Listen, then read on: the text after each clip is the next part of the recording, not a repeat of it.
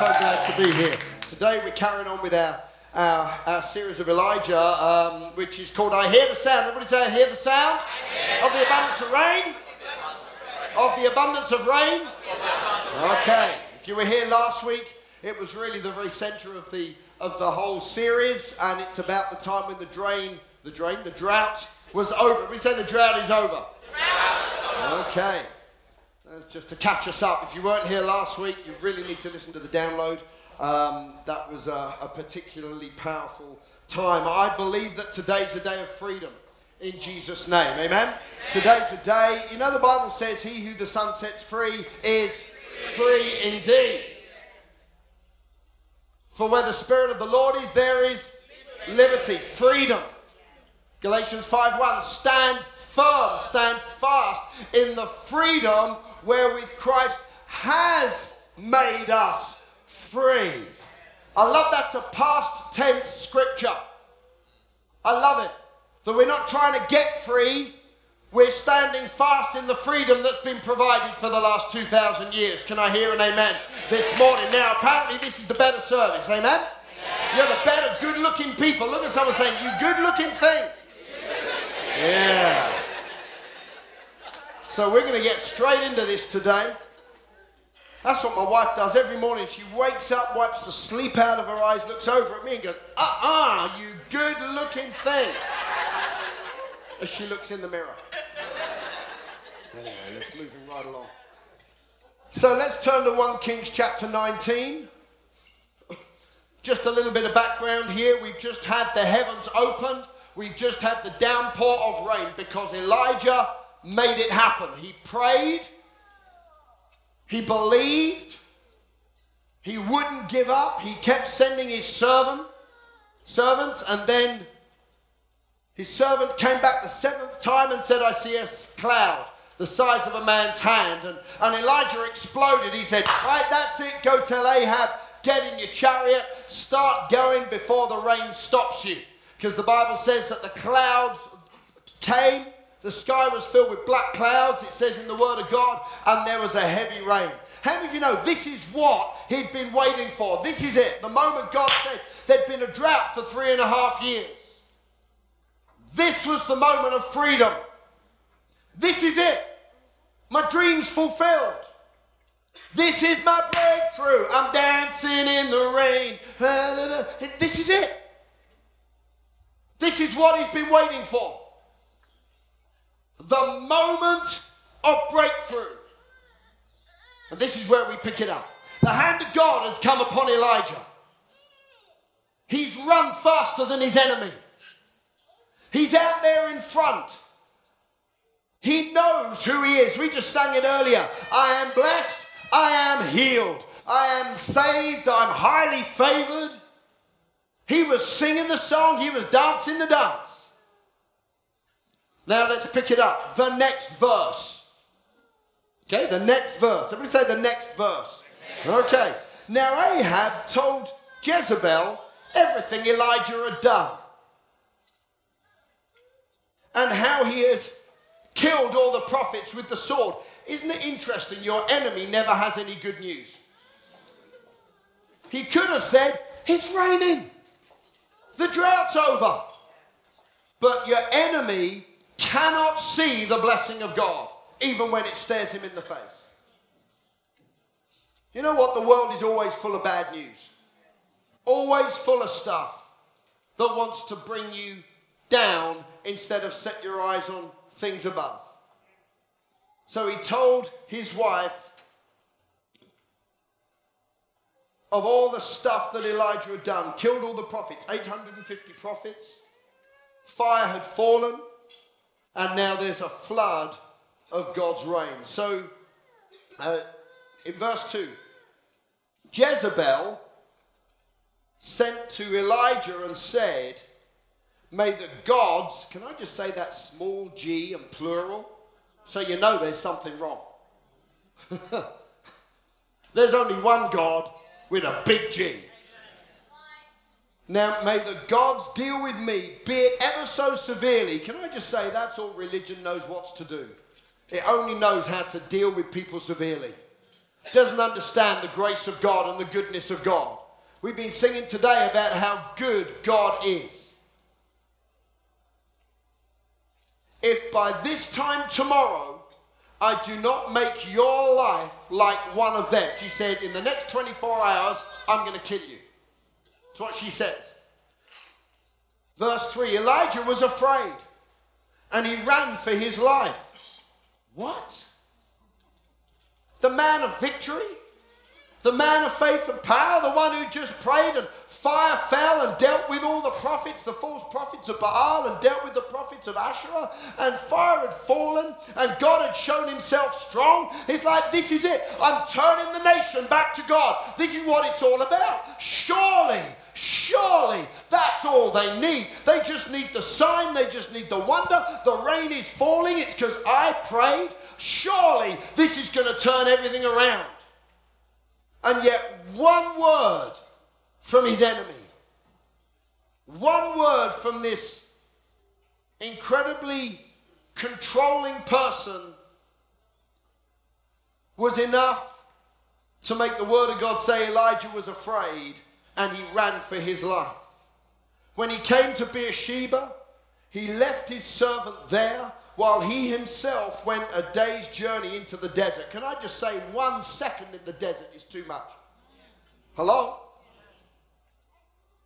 He went there for a whole day and he came to a bush and he sat down under it and he prayed that he might die. I've had enough, Lord, he said. Take my life, just like my ancestors. Nothing's changed. They couldn't change it, I can't change it. Then he lay down under the bush and he fell asleep. Today, I want to speak to us today about being free from your enemy. Today's a day of freedom. Today's a day when people are going to leave this place a different way than the way they came in this morning. In Jesus' name, can I hear an amen? See, here is Elijah. He'd been running ahead of his enemy. And he'd been running towards his enemy. He was going to Jezreel. That's where Ahab lived with Jezebel. Now, for those of us who perhaps know our Bible a little bit, that name is synonymous with bad news. Jezebel. It even sounds bad, doesn't it? If you have a child, please don't name your child Jezebel. Or Jezza anything. All right? Just leave that one well alone. She's bad news. And yet here he is. He'd been running towards his enemy.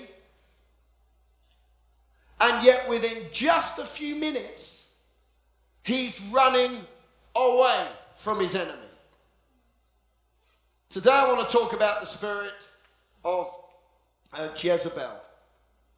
This is the Jezebel spirit.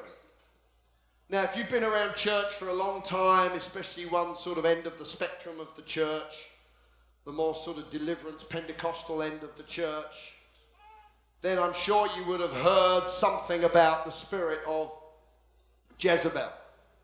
Now, some of it is extreme and just, superstition and just goes into the extremes of just craziness.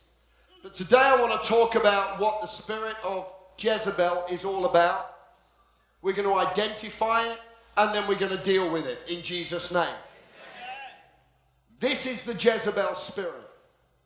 If we turn into the end of the Bible, which is the 2nd chapter of Revelation, verse 18 onwards, we're going to find out some more about this spirit. And this is where Almighty God is speaking to the church in the New Testament. It says, "And to the angel of the church in Thyatira write these things. These things says the Son of God, who has eyes like a flame of fire and feet like fine brass. I know your works, church, your love, your service, your faith, and your patience. And as for your works, they are far more at the last than they were at the first." You're improving, you're growing. There's increase going on in your church. There's a life. This is a season of fruitfulness. Things are going from strength to strength, from glory to glory. Everybody say amen. Does that sound like an on fire going for it, church? Absolutely yes. Yeah? Come on, I need some participation this morning in Jesus' name. Is that an on-fire church going on there? Absolutely yes. Faith and joy and patience. They're going on for God. They're growing. They're strong. However, verse 20, there's another spirit at work in the church. And I'm not in any way suggesting that spirit is at work here in Citygate. I'm preaching a message here today. However, I have these few things against you because you allow that woman, Jezebel. Now, in this day, it's not a real person. It's a spirit. It's a mindset. Who calls herself a prophetess to teach and seduce my servants to commit sexual immorality and eat things sacrificed to idols. And I gave her time to repent of her sexual immorality, and those who commit adultery along with her, I've skipped a line, to repent from her sexual immorality, and she did not repent. Indeed, I will cast her onto a sick bed, and those who commit adultery with her into the great tribulation. This is heavy stuff.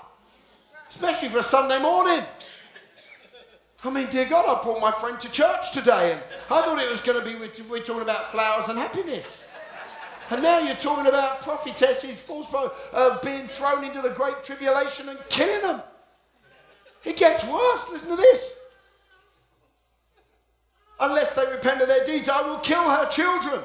Man, now we're on to killing kids. And it gets worse. I will kill her children with death.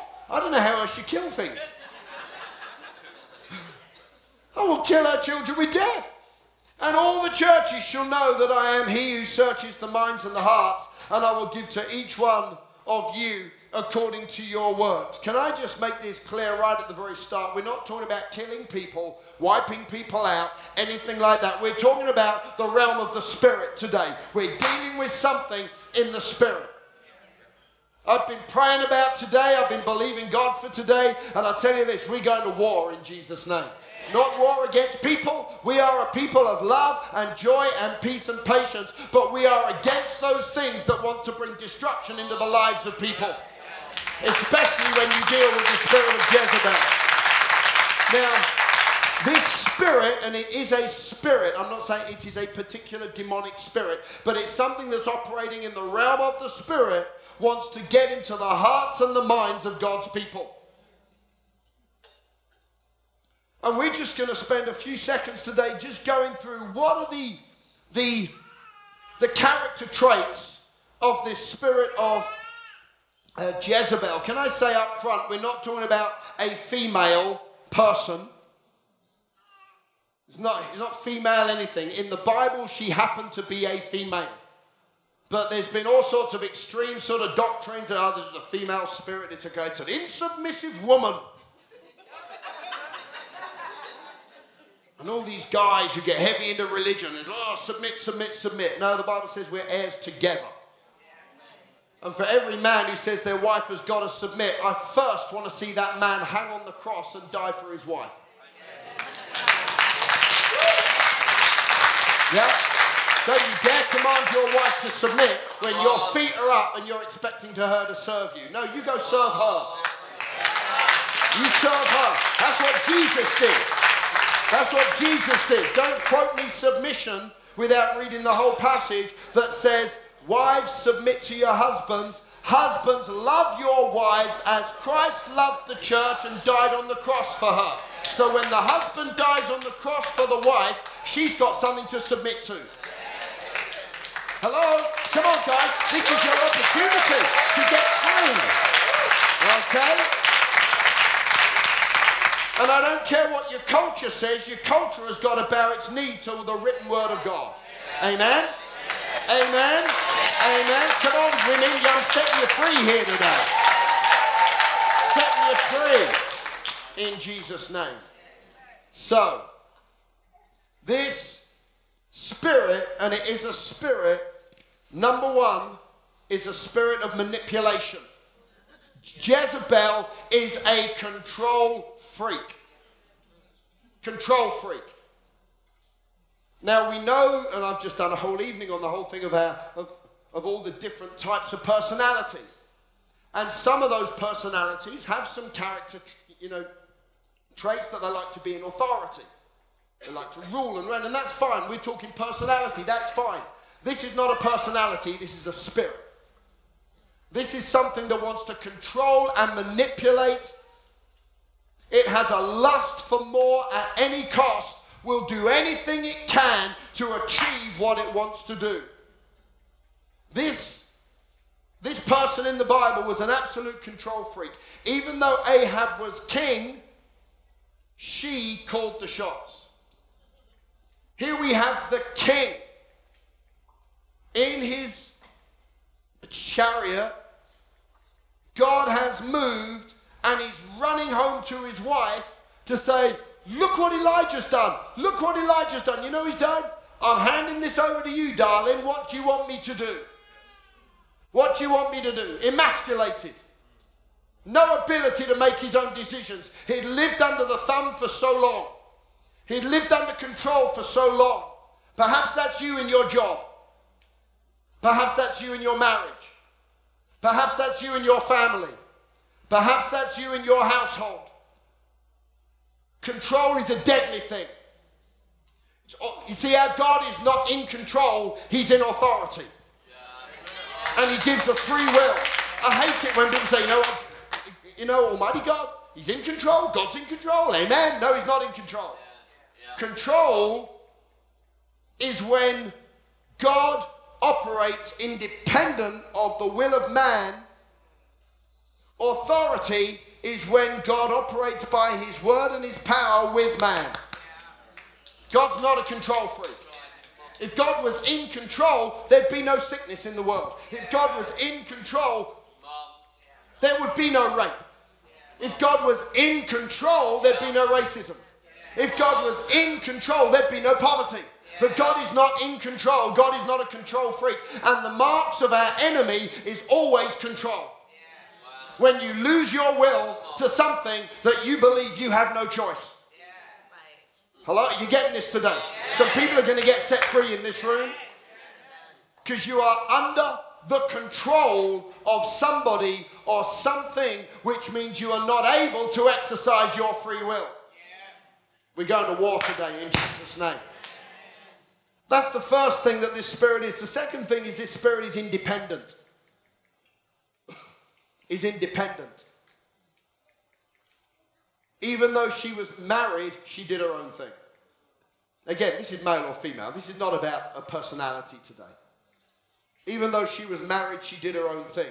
She was not submitted into the relationship that she was supposed to be submitted into. She did her own thing. You can find other examples of her in the Bible where she had people killed off to get a piece of land. Independent, did her own thing. What else is she? Very clearly from the passages we've read, especially the last passage there, it's a spirit of immorality. Immorality. See, these are the marks of the spirit. These are the characteristics of this spirit we're going to deal with today. She built altars to idols. The Bible says we're to love the Lord your God and him only. And there he is, the king of Israel. And he's allowing his wife to build altars to idols. She's also obviously completely rebellious against authority. Authority which is from God. Today we see this in our generation. You always see it. This is the trait of mankind. I understand that. But we see this all over the place. In the streets, in the classrooms, in the TV, on the TV, in families. An absolute rebellion against authority. What else does this spirit do? This spirit has children. It may sound, I'm not talking about spirits giving birth to spirits, but you understand the principle. This thing will reproduce. Anywhere it goes, it'll have kids. And it's really strong what it says over there in the scripture that we've just read. You've got to kill the children. Again, we're not talking about real kids, but can I say it like this? You've got to kill the kids off before they have a chance to mature. There are things that start in someone's life, and if you deal with it when it's young, immature, just growing, it's just an experience. It's just a mindset. It's just something it's just a conversation. It's just a toehold. You got to kill it right then. You got to deal with it. Don't let it. Don't entertain it. Don't feed it. Don't clothe it. Don't support it. You got to kill it off. You know what? If I've had 3 boys, they've all grown up to a degree, or at least physically. But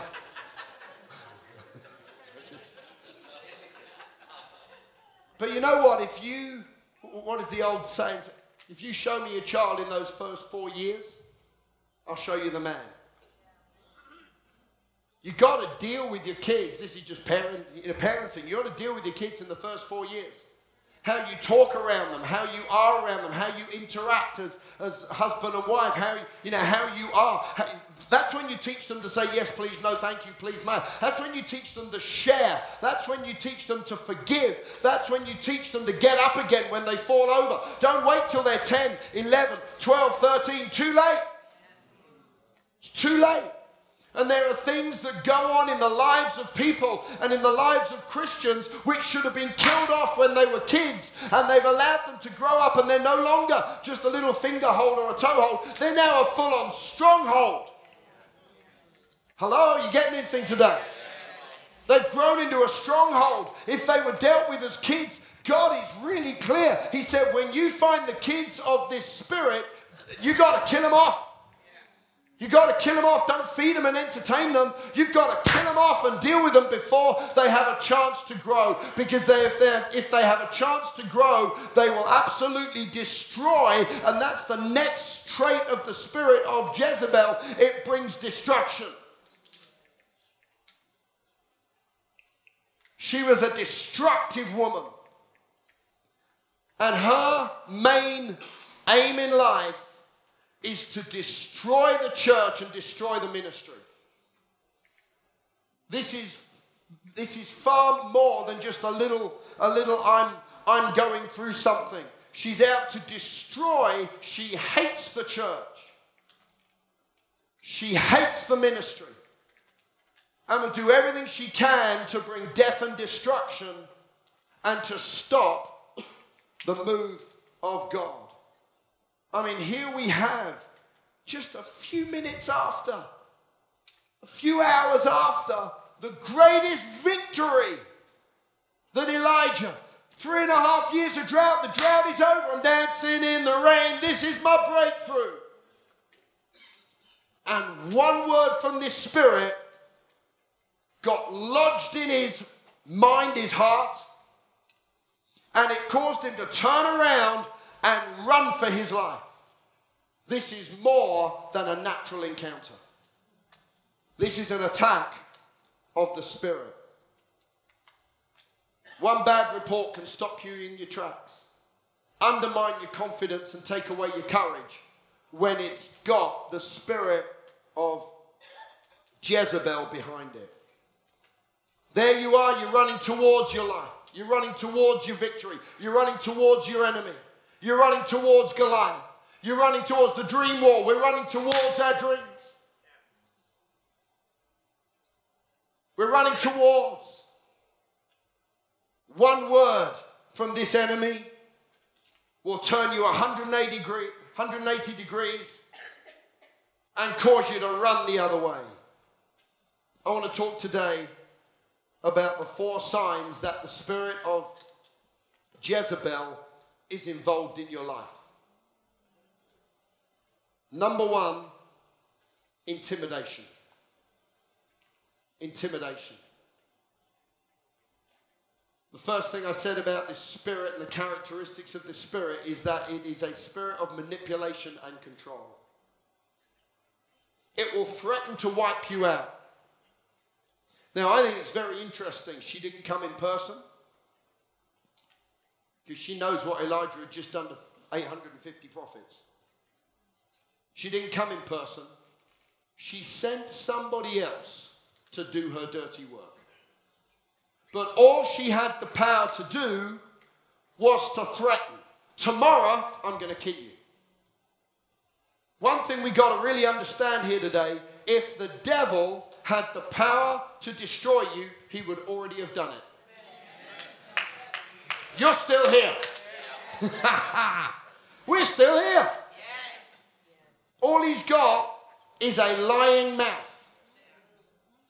We always sing. We will never stop singing about the victory of the cross and Jesus being raised from the dead. Why? Because it was total. He stripped the enemy. He defeated the enemy. All the enemy is left with is the skill that he has to deceive, to lie, and to manipulate. And here he is in this spirit of manipulation, doing everything he can to intimidate Elijah. Nothing's going to change. This time tomorrow, you're going to be dead. She knew she had no power to kill Elijah. She knew she had no power. You see, we ascribe way too much power and ability to our enemy. But what happens is, do you remember I said he's after your heart and your mind? So he will threaten, this is she will threaten. When they feel like they are losing control, they will threaten. Have you ever been around a person like that? Control freak. And when they feel like somebody else is starting to live free, the threats start. The threats start. By this time tomorrow, I'm going to wipe you out. And I want us to understand today, this spirit wants to intimidate you out of your dream. And she almost managed to do it with Elijah. One word and he was off. The intimidation that came in, this is not natural. This is a spirit that causes people to live under the control of something where they had no free will to choose their freedom. What's the second thing after intimidation? The second thing is isolation. Isolation. Now, can I say there's a huge difference between isolation and solitude? There are times when God will call us or where we put ourselves into a place of solitude. And solitude is not isolation away from the issue, the problem, the Goliath, the challenge. It's a setting apart unto our God. Isolation is something very different from solitude. It's a shrinking back. It's when we say, you know what, I can't face people anymore. It's so sad. Here he is. He's running towards his enemy. He's got his servant with him that they've just been up the mountain. He hears this word. He starts to run. His servant has to run with him. And then they get to Beersheba and he says, you're staying here. I'm on my own from now. And he goes out into the desert. Isolation will always lead you into a desert. Dry, thirsty place. Isolation is a reaction from fear, from being wounded and being hurt. You go through life, I don't know what the statistics are today, but huge statistics on loneliness. Loneliness. Some of that is because of the whole, we don't know how to relate anymore because it's all electronic. But the other side is isolation. So many hurt people, isolation. Walls go up, mask goes on. Never trusting a man again. Never trusting a woman again. Never trusting an employer again. I'll turn up for the job, but I'm isolated. I'll turn up, do the job, go home. Isolation. When you're going through attacks, when this spirit is attacking your life, and we got to understand today, this is a spirit. We're going to war today. When you're facing this spirit, it will drive you into isolation. When you're going through that overwhelming desire to isolate, that's when you've got to get back with people. You've got to get back with people. Nobody understands me. Yes, we do. That's a lie of the enemy. Nobody knows what I'm going through. Yes, we do.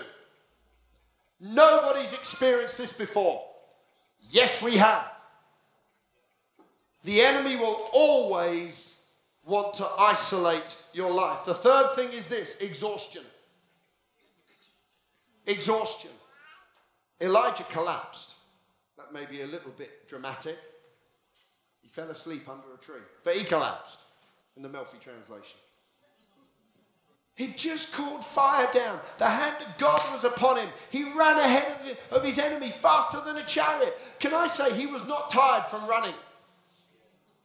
You don't get tired when you're in your flow. Did you hear that? Now, there's physical tiredness. You got kids, you get tired. We get it. Feeding every 2 hours, 3 hours. It's like, I'm going to work.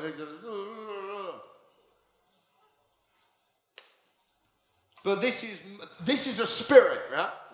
You getting this? This is a spirit. It will bring exhaustion. One bad threat completely took the wind out of his sails. Don't know if you've ever experienced that. It's as if the enemy moves in and you get drained. Completely physically drained. When you are weary, that's another good word for it. You start to believe stuff and see stuff that's not real. It's not the way it is. Never make a life-changing decision from a place of exhaustion and weariness. Never.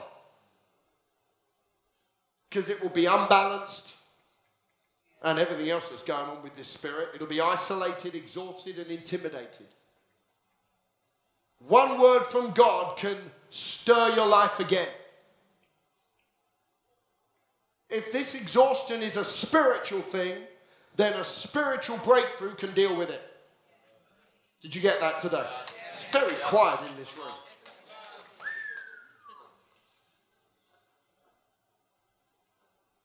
And the fourth sign that this spirit is in operation in your life is depression. I don't know, we seem to live in a generation when it's normal to be depressed. Spirit of heaviness. It's not normal for a Christian to labor under this spirit of depression. I'm not talking about extrovert and introvert personalities. Come on, we're not dealing with something natural here today. We're dealing with the spirit of heaviness. Everyone else is rejoicing and you just don't get it. The presence of God is in the place and everyone's like, wow, this is amazing. And you're standing there going, oh, I don't get it.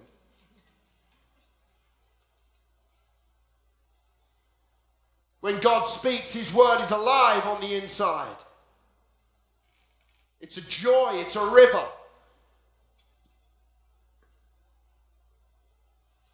This spirit of depression is where the enemy wants to get inside your head, get the wrong song playing over and over and over and over and over. Get the words of this spirit going around, I'm going to kill you, I'm going to kill you, I'm going to kill you. Look what it did to Elijah. The man of victory, the man of faith and power. He went and he prayed to God that he would die. I just think it's absolutely tragic, the spirit that is at work in our generation. Self-harming all over the place. The greatest, statistics of suicide that there's probably ever been. What is it that the enemy has done to get inside the minds and the hearts of God's people Well, this is not natural. This is a spiritual battle. No wonder the Bible says in the end times, what's going to deal with the enemy is the spirit of Elijah. Because this is what he dealt with. This was his greatest battle, right here. This spirit of Jezebel, which wants to manipulate and control, isolate, bring exhaustion, and ultimately bring depression. The enemy knows he can't wipe you out. But if he can get you to believe his lies, you'll wipe yourself out.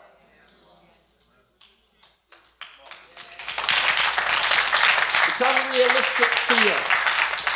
Unrealistic fear. It is a spirit of heaviness. Thank God we have the oil of joy.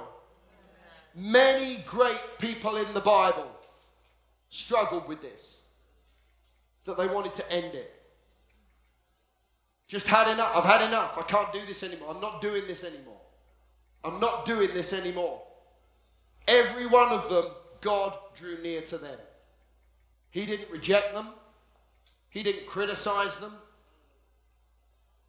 I cannot believe there's one, I didn't say this in the first service, but I feel to say it today, in this one. There is one stream of the church that would even teach, if you commit suicide, you are going to hell.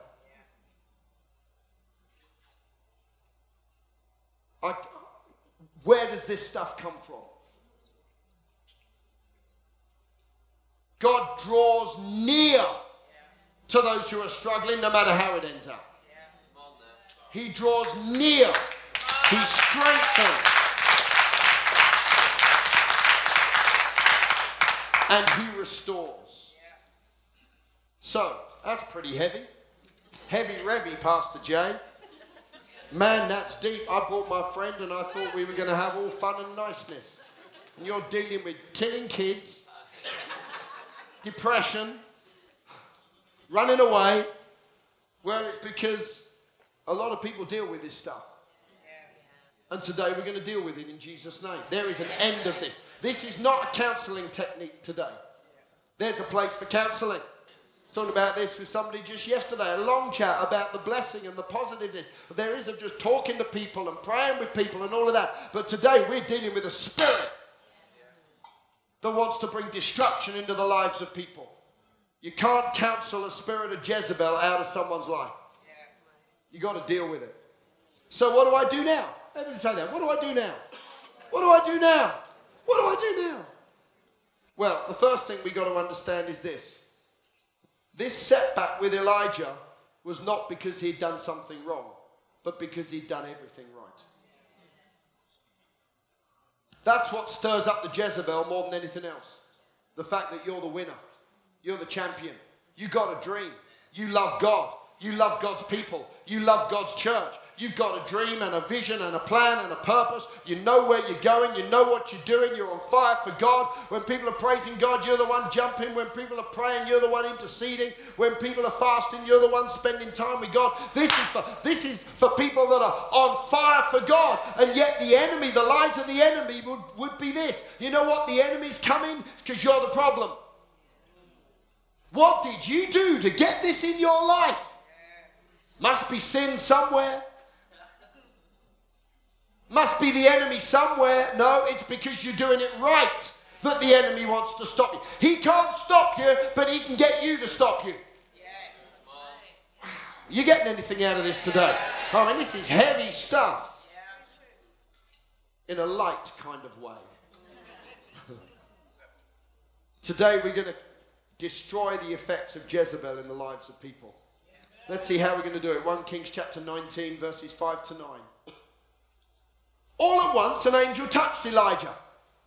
So here he is, suicidal. I want to go. I've had enough. Can't do this anymore. Running away from the enemy, the whole bit. All at once, an angel came and touched him and said, "Get up and eat." He looked around, and there by his head was some bread baked over hot coals and a jar of water. And he ate and drank, and then he lay down and fell asleep again. And the angel of the Lord came back a second time and touched him and said, "Get up and eat, for the journey is too much for you." I might say, in this state. So he got up and he ate and drank again. Strengthened by that food, he traveled 40 days and 40 nights One version says, from that one food dinner was enough to sustain him for 40 days and 40 nights. Wow. Until he came to Horeb, where God lived, the mountain of God. There he went into a cave and spent the night. I'm not going to, that goes into the still small voice, which we're going to get into next week. 4 things that we need to do, 4 or 5 things, 4 that I can't remember, that we need to do in order to destroy the works of this spirit. Number 1, listen up. Everybody say listen up. We got to listen upwards to the right voices, not downwards to the enemy's voices or our feelings. It's time to tune in to God's word. Listen up. Who are you listening to? Who are you listening to? The same song playing over and over and over and over and over and over again? Yesterday, all my troubles seem so far away. Now it looks like they're here to stay. Oh, I believe in yesterday. How can a Christian ever listen to that song? Seriously. Dear God. And a whole load of others. Don't pollute your life.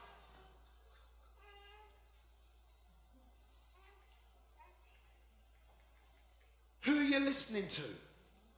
Listen to the right voice. Listen to the angel that God's sending. Listen to people of wisdom and integrity and who have God's word on their inside. Listen to people that are going to stand with you and support you. Not someone say, oh, I know what you're like. I'm running too. Let's run together. Let's encourage each other in our defeat. No, come on. We got to be listening to the right voices. Number 2, we need to get up. Oh, Pastor Joe, you never seem to get off this stuff about getting up. It must be one of the most powerful things we ever get under our belt. It's the ability to say, you know what? When I fall, I will arise. Though I fall down 7 times, I'm getting up an 8th time. We're not talking about personality. We're talking about resurrection life on the inside that says, when I fall, rejoice not over me, O my enemies. I'm getting up again.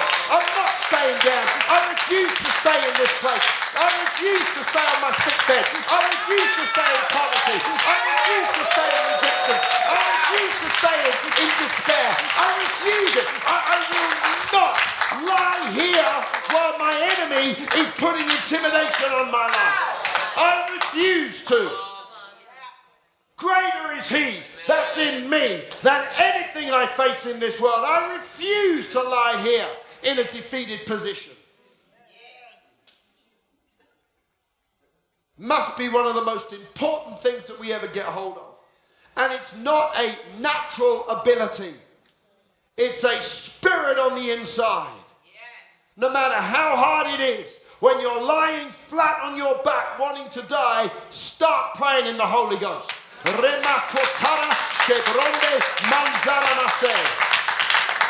Start lifting up the name of Jesus. Praise him. Set your mind on him and get up in Jesus' name. What's the 3rd thing? The 3rd thing is that we need to be nourished. We need to be nourished. Feed yourself, not Jezebel's kids. Stop feeding the problem. And feed the food. Feed on the food that God gives you to eat from. Now, the first thing I'll say is we need to eat properly naturally. Naturally. I know when I'm facing stuff and I go through this and I just want it all to end and I just can't go on and you know what Sharon says? Have you eaten anything? And you know what I say? Well, you cook it, I'll eat it. I know my place, you should know your place. That's just what I say. Is that right? You cook it, I'll eat it. If you don't, I'll just ring for a takeaway.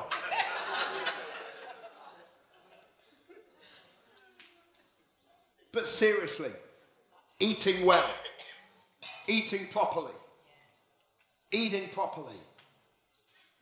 I don't know, I'm not going to make a comment on today's society because I don't understand it all. But I wonder if the enemy's trying to get us off. He's done it with E-numbers. Hello? He's done it with junk food. I don't know how else he wants to try and do it. We need nourishment. God is very clear what we're supposed to eat in the Bible and what we're not supposed to eat. Not because of the law, but some things are just not good for you. Some things are just not good for you. If you live a life on shellfish, they are the bottom feeders of the ocean. They're like the Hoover. You know what they're there for? To filter out the poo. That's right, isn't it? People, am I right here? Yeah, I'm just saying. The odd chili prawn is fantastic. You know what? But that's why we pray. What's my prayer? Who knows my prayer when we eat it, especially when I'm out on the mission field? Thank you, Lord. Kill the bugs. Amen. That's it. That's it. That's what that praying thing is all about. Oh, Lord, we thank you for this, and we thank you for that, and we thank you for all our friends, and all our relatives. No, just you're supposed to be eating the mess on the plate. Pray over it. Because the Bible says you can eat anything when it's sanctified through the Word of God, thanksgiving, and prayer.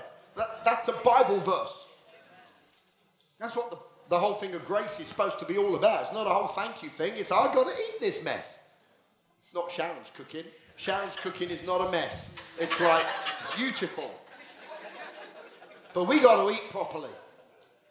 We got to eat properly. Amen? Amen. We got to eat properly. See, I think the whole spirit of Jezebel is at work in a generation. That's why we need the spirit of Elijah in the last generation. That's what the Word of God says. Isn't it interesting? We seem to have so much food issues. Oh, hello? And it's not because we're doing something wrong, it's because we're doing something right. The churches are rising and shining, and so the enemy's saying, you know what? I want to wipe out the people. That's what the enemy's doing. So we got to eat properly. Proper food, proper drink. Amen. That includes a glass of wine. Good preaching. Thank you very much. We've also got to eat spiritually. Eat spiritually. The word and prayer, the word and prayer, the word and prayer. When you've eaten and drunk the word and prayer, go and do it again. He ate and drunk and fell asleep. So his first food didn't do it. It was the start. Oh, well, Pastor Jay, I prayed about it. I said, yeah, we'll pray again. Pray again. Pray again. Go again. He only had to do it twice. Perhaps you have to do it 4 times. Perhaps you have to do it a dozen times. Perhaps you have to do it for 6 months. Keep eating and drinking, eating and drinking, eating and drinking, eating and drinking, eating and drinking. When I'm in a challenging season, I need to be physically fit and spiritually fit. Physically fit and spiritually fit. I'm sure there's a rap in there somewhere. Number 4. Physically fit, physically fit. Isn't that one? Is that right? Is that right? Madagascar, come on. King Julian. Oh, man. Awesome. What? You never seen Madagascar? King Julian, stay off of my feet. I'm serious, man. That's hilarious. Number 4. Everybody say number 4. Get moving. Let's have the band up right now, shall we? Get moving. Get moving. Get moving. He had to start running again. He had to start going again. He'd been standing still. He'd been going backwards. But now he had to go to the mountain of God. There's so much we could talk about that, and we're going to be talking about the mountain of God next week. It's time to strike camp. Don't camp in the valley of tears. Don't camp in the valley of death. The Bible says we pass through these places. Don't camp in the valley of hopelessness, fear, unforgiveness. Don't camp in these areas. There has to be forward movement towards the person of God. The angel said, come on, get moving. The journey's going to be a A tough journey, not hard. His yoke is easy and his burden is light. But you're not going to do this journey just by skipping along. You need to feed to run your race. But it's time to get moving. It's time to get moving. It's time to get moving. We need to hear God.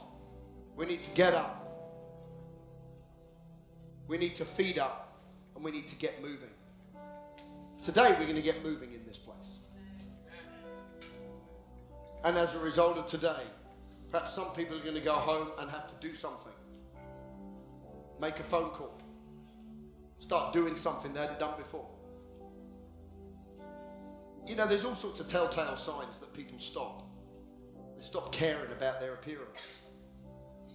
They stop caring about their environment. Stop hoovering. All sorts of signals, all sorts of signs where people are they're starting to run in the opposite direction. And you've got to get moving again. Perhaps it means you need to clean your kitchen, clean your car. You can clean mine while you're at it as well, please. I just don't seem to have the chance. While you're at it, clean Sharon's and Michael's as well. You just got to get moving.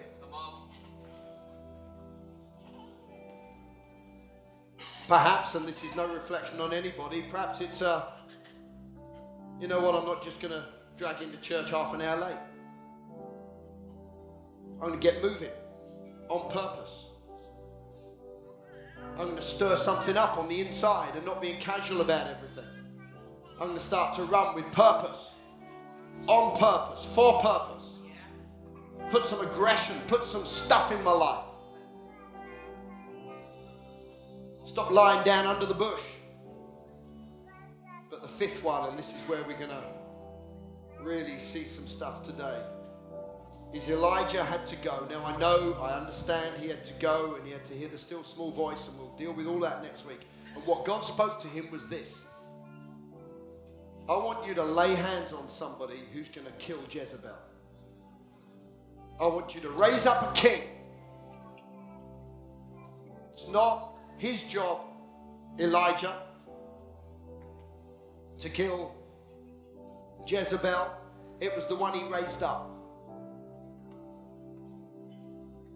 He had to lay hands on Elisha as a replacement prophet, and he had to lay hands on Jehu as the next king to replace Ahab.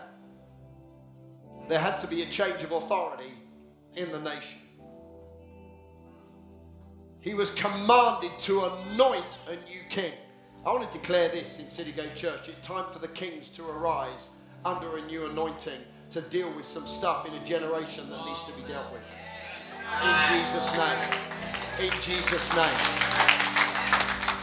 Elijah didn't kill this thing. He exposed it.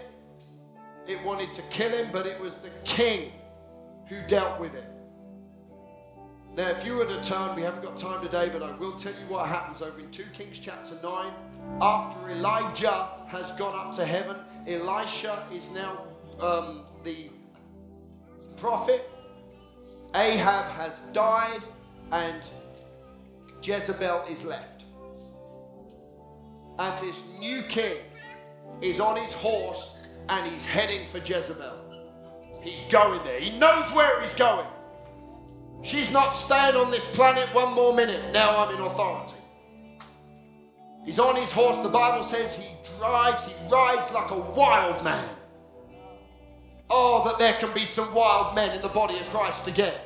Oh, that there can be some people that are not so nice that they're not casting out demons. Oh, that they're not so nice that they're just allowing stuff in their life and in their society and in their marriage and in their kids and in their finances and in their they're just so nice.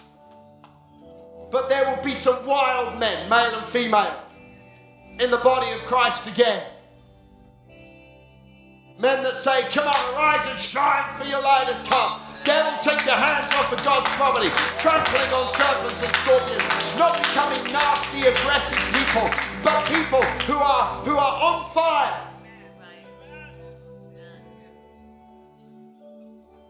And Jehu's on his horse and he's heading for Jezebel. And she's told that he's coming. And so she starts to paint herself all up and make herself sexually attractive. I got nothing wrong with makeup. I'm not, but please wear some. It helps everybody, amen?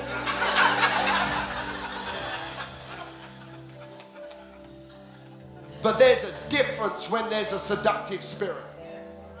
Look at me, look at me, look at me, come to bed with me, come to bed with me, come to bed with me. That attention grabbing thing. One thing to look really beautiful. It's another thing to be manipulative. You with me? I used to wear makeup, I should know. Oh man, I've lost half of you now, haven't you? No, that's hilarious. In my teenage years. Long time ago. But here she is, she dolls herself up, she makes herself look stunning. Why? Because she thinks, wow, this guy's coming to kill me. All I've got left is my manipulation. And I'm going to do everything I can to try to get into his mind or into his life. We are in a generation where the enemy wants to sexually control our generation. That's pretty strong stuff here this morning, yeah? But you're getting it. Once there is so much perversion around.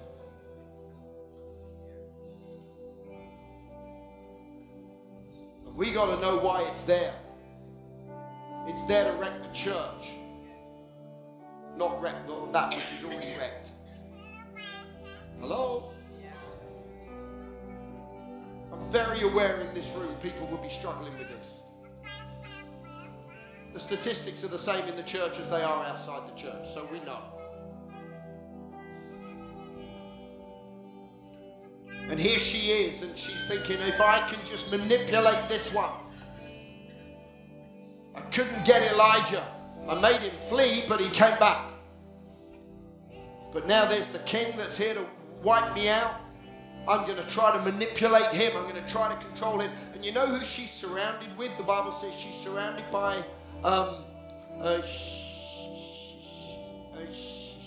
eunuchs.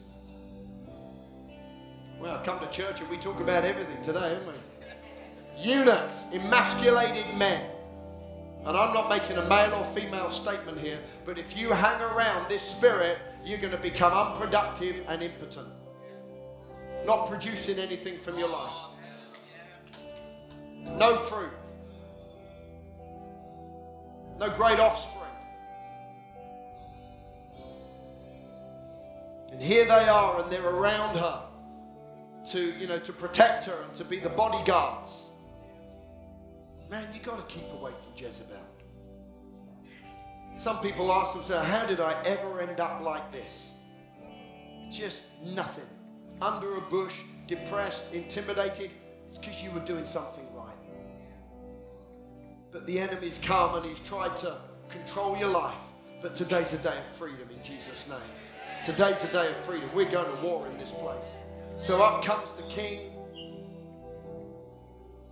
And I love this. And she's painted there and she's doing her stuff on the balcony. And he starts to shout up, is anybody with me?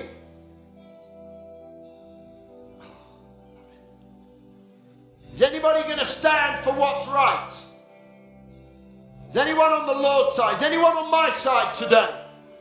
And these guys who had been completely consumed, controlled, restricted, impotent, emasculated, something out of Jehu's mouth got on them.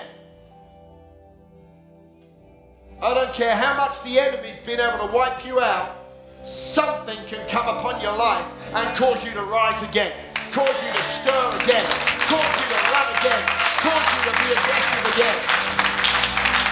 And these eunuchs around this woman, they come to their senses. Something stirs in them, and I don't know what conversation goes on, but they grab Jezebel and they throw her over the balcony. And I'm sorry, this is a family show, but this is what it is. And she falls down, she hits the ground. The Bible says blood splatters everywhere. Up comes Jehu, and he rides all over the corpse. You know what? You can't play with this stuff. You got to kill it off. You got to destroy it. You can't play. You can't play with control and manipulation. It'll kill you. You can't play with isolation. It'll kill you. You can't play with rejection. You can't play with rejection. You can't play with depression. These things are spiritual attacks. And I believe God's answer in the end times is a church that rises up in the spirit of Elijah. And it's time for the kings to arise in Jesus' name. Did you get anything out of that this morning?